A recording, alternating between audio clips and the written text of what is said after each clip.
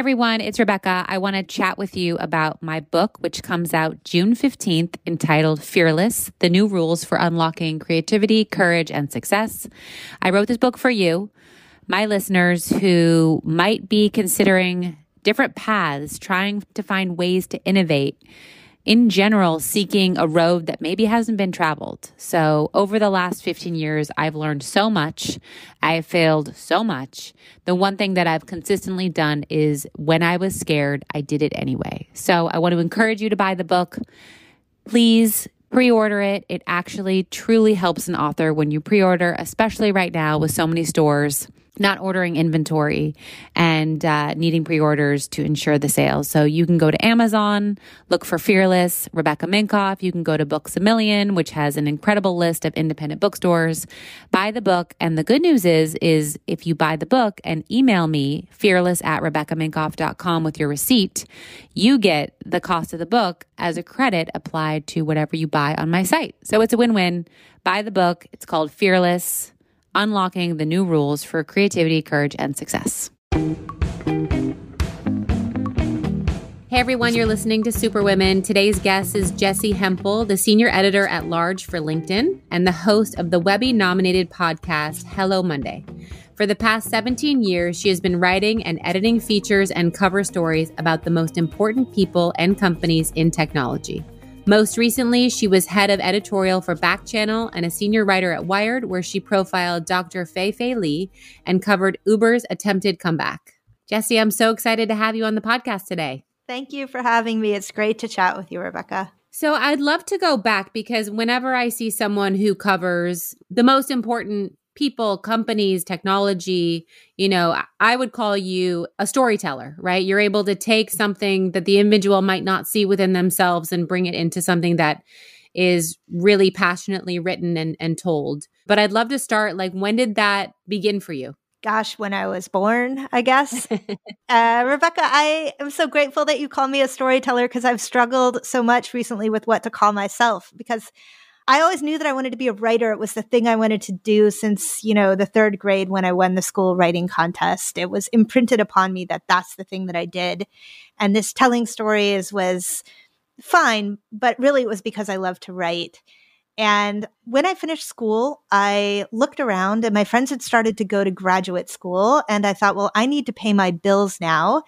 And I remember I had a poetry degree and I was at a Barnes and Noble, which at that point was the big giant bad guy to all of the little bookstores. Of course, that flipped when Amazon came along, but this was the 90s. And I looked in that big book of starting salaries that they had in the financial section of Barnes and Noble, and I looked up poet, and it said $12 a year. And I thought, well, I'm definitely not a poet. What else can I be? And that is how I got to journalism, honestly. I wish it were sort of a sexier story than that. But that is why I chose to be a journalist, because I could get paid to write. And that is what I was able to do for, a decade and a half. And I loved it. I started my career at Time Asia and then went to Business Week and then spent a long, formative time at Fortune magazine and then at Wired. And during that time, I was really lucky in that it kind of worked out, Rebecca. I was able to write and get paid to write, and my opportunities grew, and the stories that I got to work on grew until a couple of years ago when I hit this wall where it was just really time to make a change. And now, 2 years later, instead of being a magazine writer who writes about technology companies, I am a podcast host who tries to tell stories with audio about careers. Suddenly everything is different. But when you frame it as a career about storytelling, somehow it seems to make more sense to me. So thanks for that. You're welcome. I mean, I think that we've all had those decisions of something not quite working and then needing to make a change. I've experienced that with the many different roles I've had within my company. I'll never forget my brother telling me it's not what you want to do, it's what you're best at, it's a tough nut to swallow when you're like, cool, okay, I guess I'll go do that thing that I'm really good at, but I'm more passionate about something else. What was that moment like for you and why did you have to make the change? Was it that the climate had been altered so much? What was it? Well, there were sort of two big things that led to the change. And one was professionally. You know, I worked in media, and that thing that you said about how like you realize that there are things that you're great at, and then there are the things that other people perceive you to be great at. I'd kind of hit a wall with what I could do with my writing. I wanted to be the Pulitzer Prize winner for the New Yorker, and I wasn't. And I had to deal with the fact that I probably was never going to be, at least not on that path where I was at Wired magazine. And I looked ahead of me, and I couldn't really see any job in the media industry and at Condé Nast that I wanted. I didn't want to become an editor. I didn't know how to grow. And that feeling, I don't think that it's about writing in particular. I think that it happens to anybody who gets to a place in their career. That feeling of staleness when you look around and you can't figure out how to grow anymore, it can be really frustrating. And it can be particularly frustrating when the rest of the world is fine with what you're doing. So there's no need for you to make a change. You haven't been laid off. You haven't been fired. Like it's going along pretty well. But inside yourself, you're feeling stifled. You don't feel like you're growing. I don't know if that resonates for you at all. Yeah. I mean, people say to me all the time, what would you do if you weren't a designer? And, I go, Well, there was this other thing too, that second part, right? And that was entirely personal. And I was about to have a child. My wife was expecting a child, and we had a very, very tough pregnancy.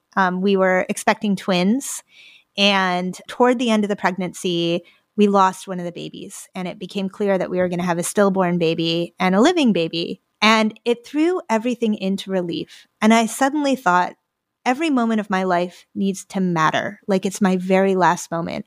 I have to be doing the most important thing that I can be doing. And I have to prioritize my family. And I looked back at my career, and I should say Wired magazine and Condé Nast, they were actually great to me during this very hard personal time. But I just realized that I didn't have any life to waste. I needed to run right at a new challenge. Even if I didn't know that it was going to be great, even if what I was doing was fine, I needed to try the new thing. And so in the space of a month, I took a job at a technology company in a new industry, hosting a podcast that didn't exist yet, and also became a parent for the very first time. It was a very crazy month, Rebecca.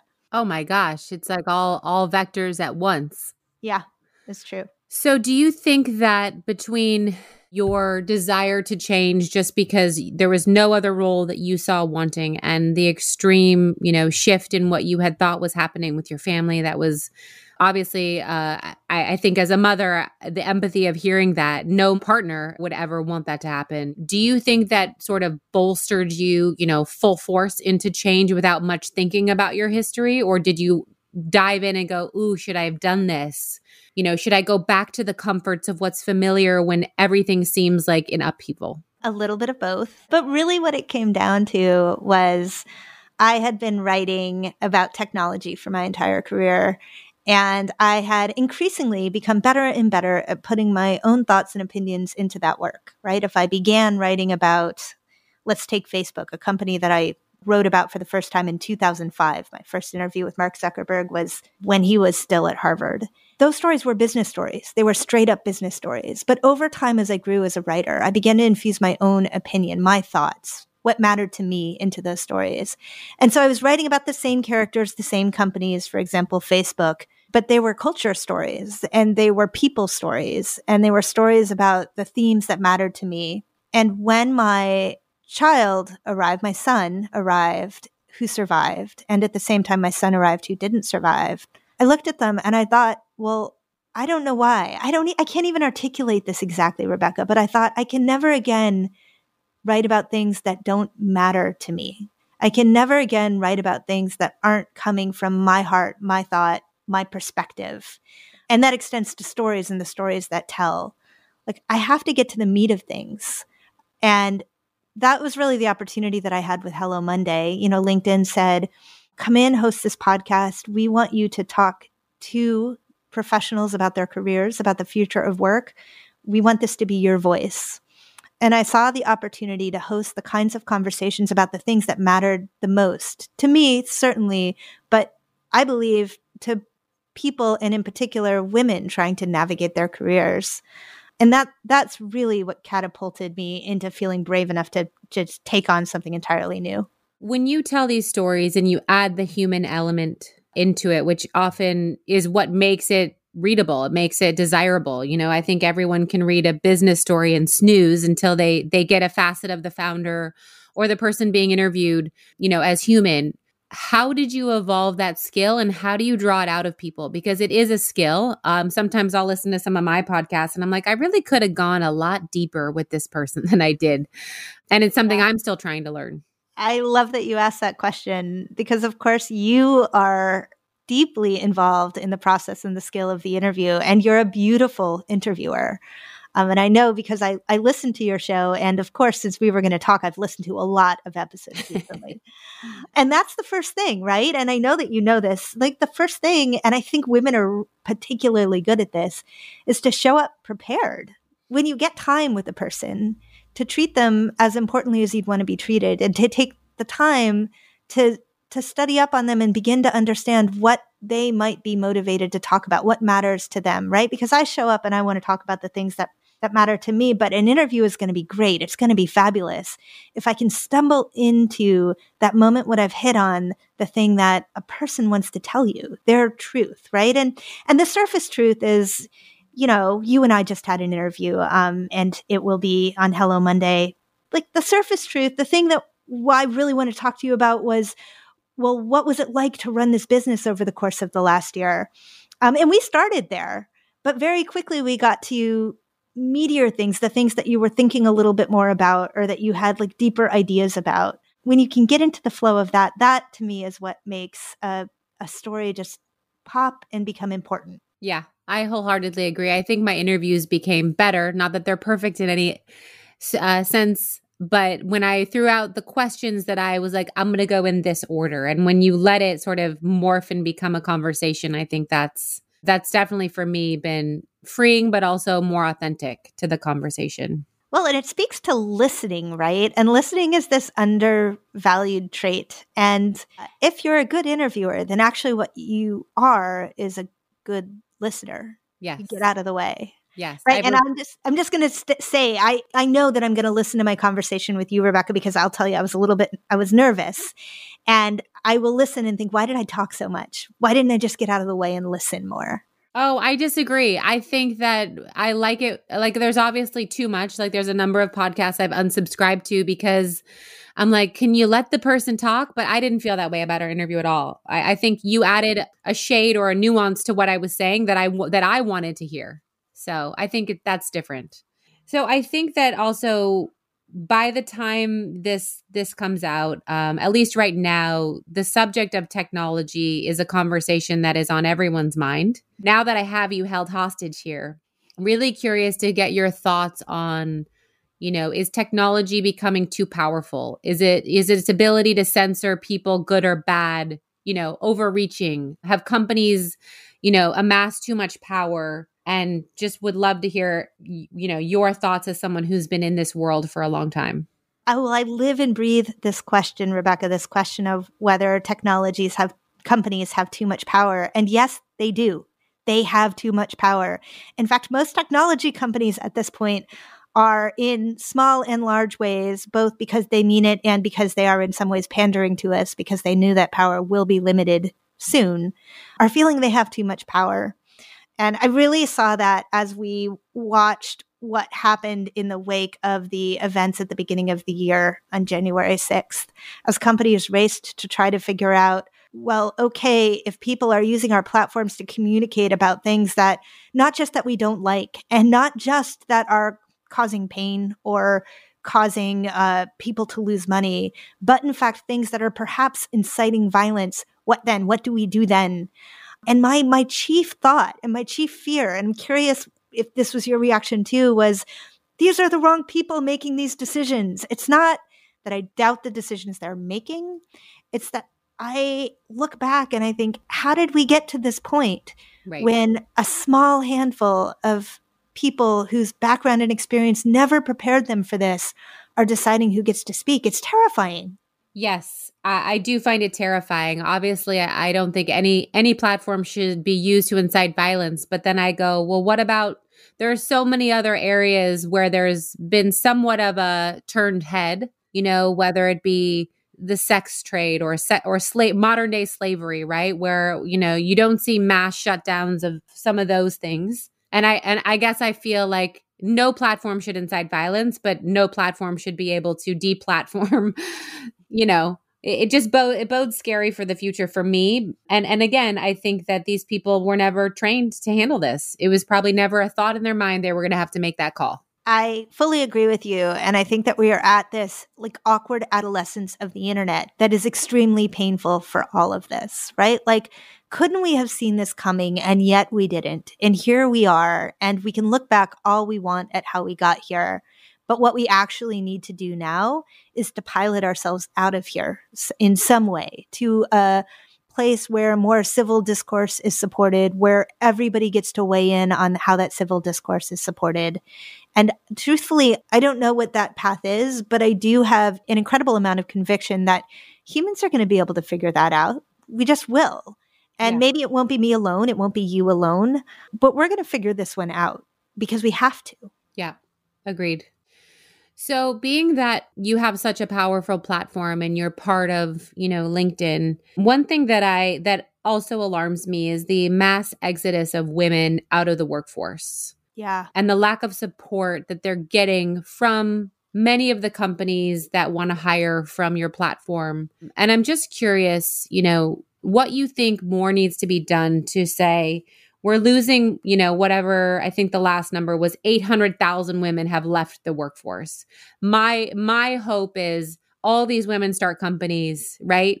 And we reignite more and more female-founded businesses. But what do these companies have to do from your perspective, being that, you see and interview a lot of them, to better support women, to ensure they don't leave? I think that this is the most critical question that we have taken on at Hello Monday in the past year.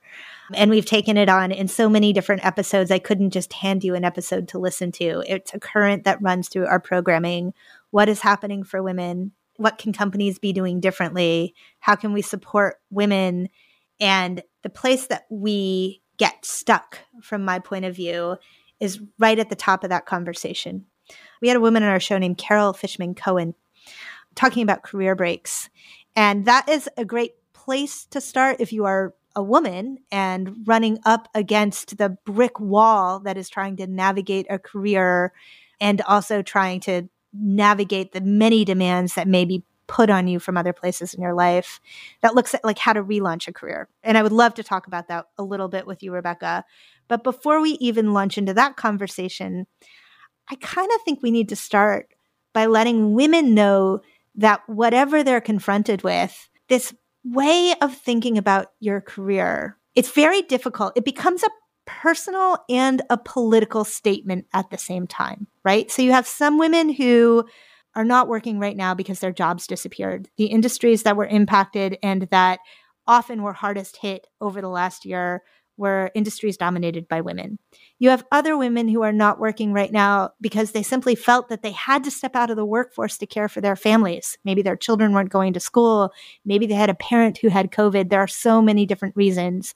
And those women are carrying on their shoulders the burden of being one of the women who stepped away. I remember one listener wrote to me and she said, "Can you just do an episode on this? Because I really want to quit my job, but I just feel so guilty if I do." And so I feel like you need to start this conversation by letting women know that they alone are not responsible for the women's movement more broadly or what happens to women broadly in the workplace, that they can make the decisions that are best for their families.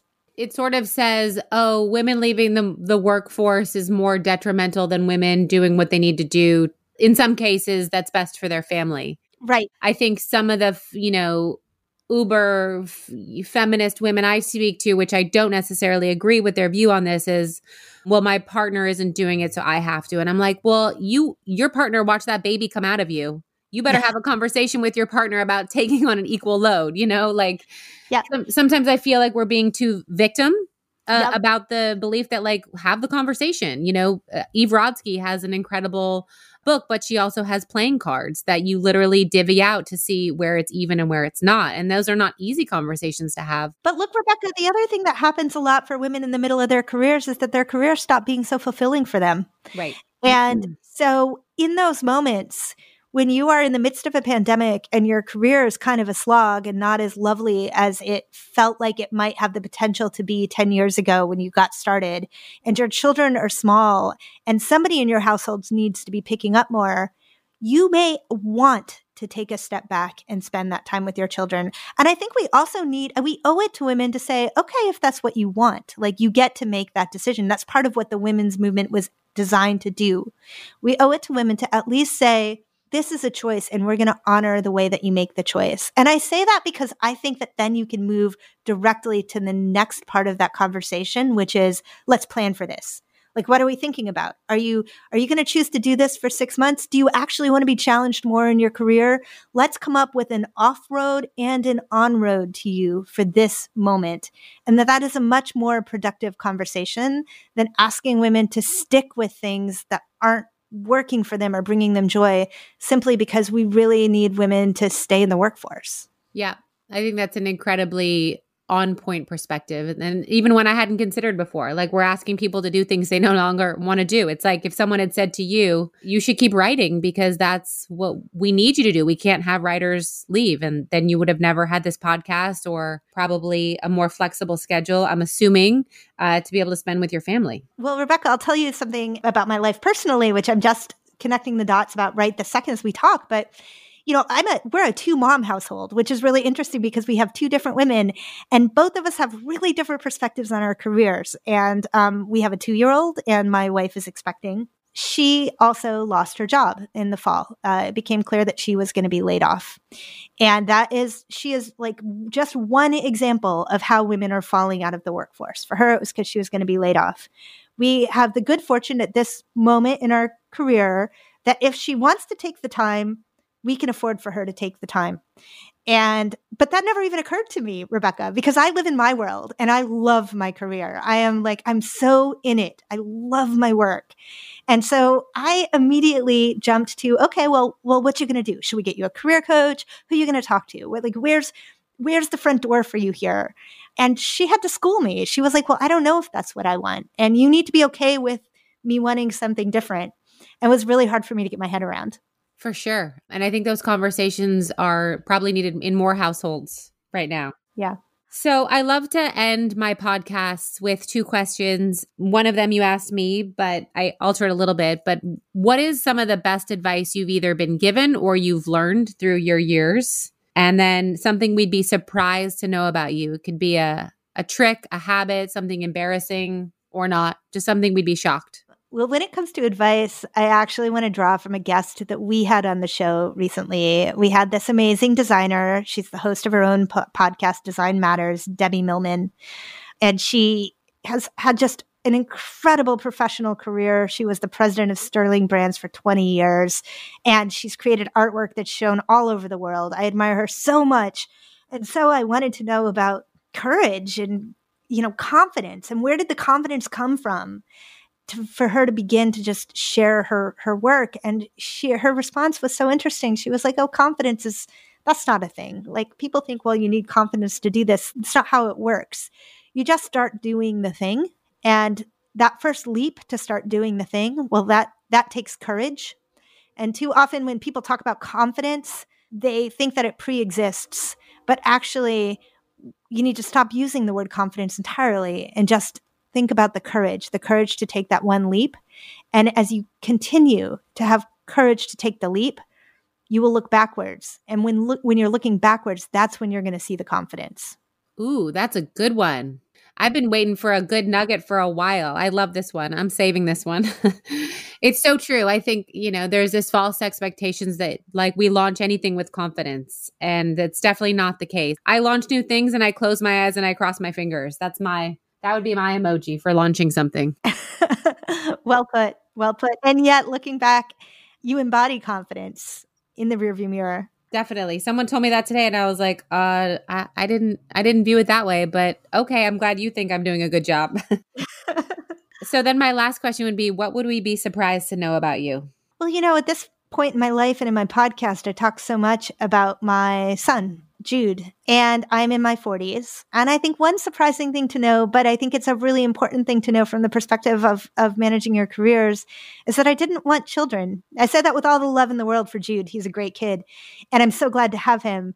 But I was 40 before I even entertained the idea that maybe my wife and I could think about having kids. And we've been together for a really long time. I simply believed that I could have a very fulfilled life and a very fulfilled career without children. And I wasn't feeling called to do that. And in the end, that changed. It changed because I'm married to a wonderful partner I've been with for a decade. And it became clear to me that she really wanted it. And so therefore, we went ahead, and I'm glad I did it. But I believe that my life could have been just as fulfilled and wonderful and rich had I not done that. And I believe that all women who choose not to do that should be really supported in that choice. Totally.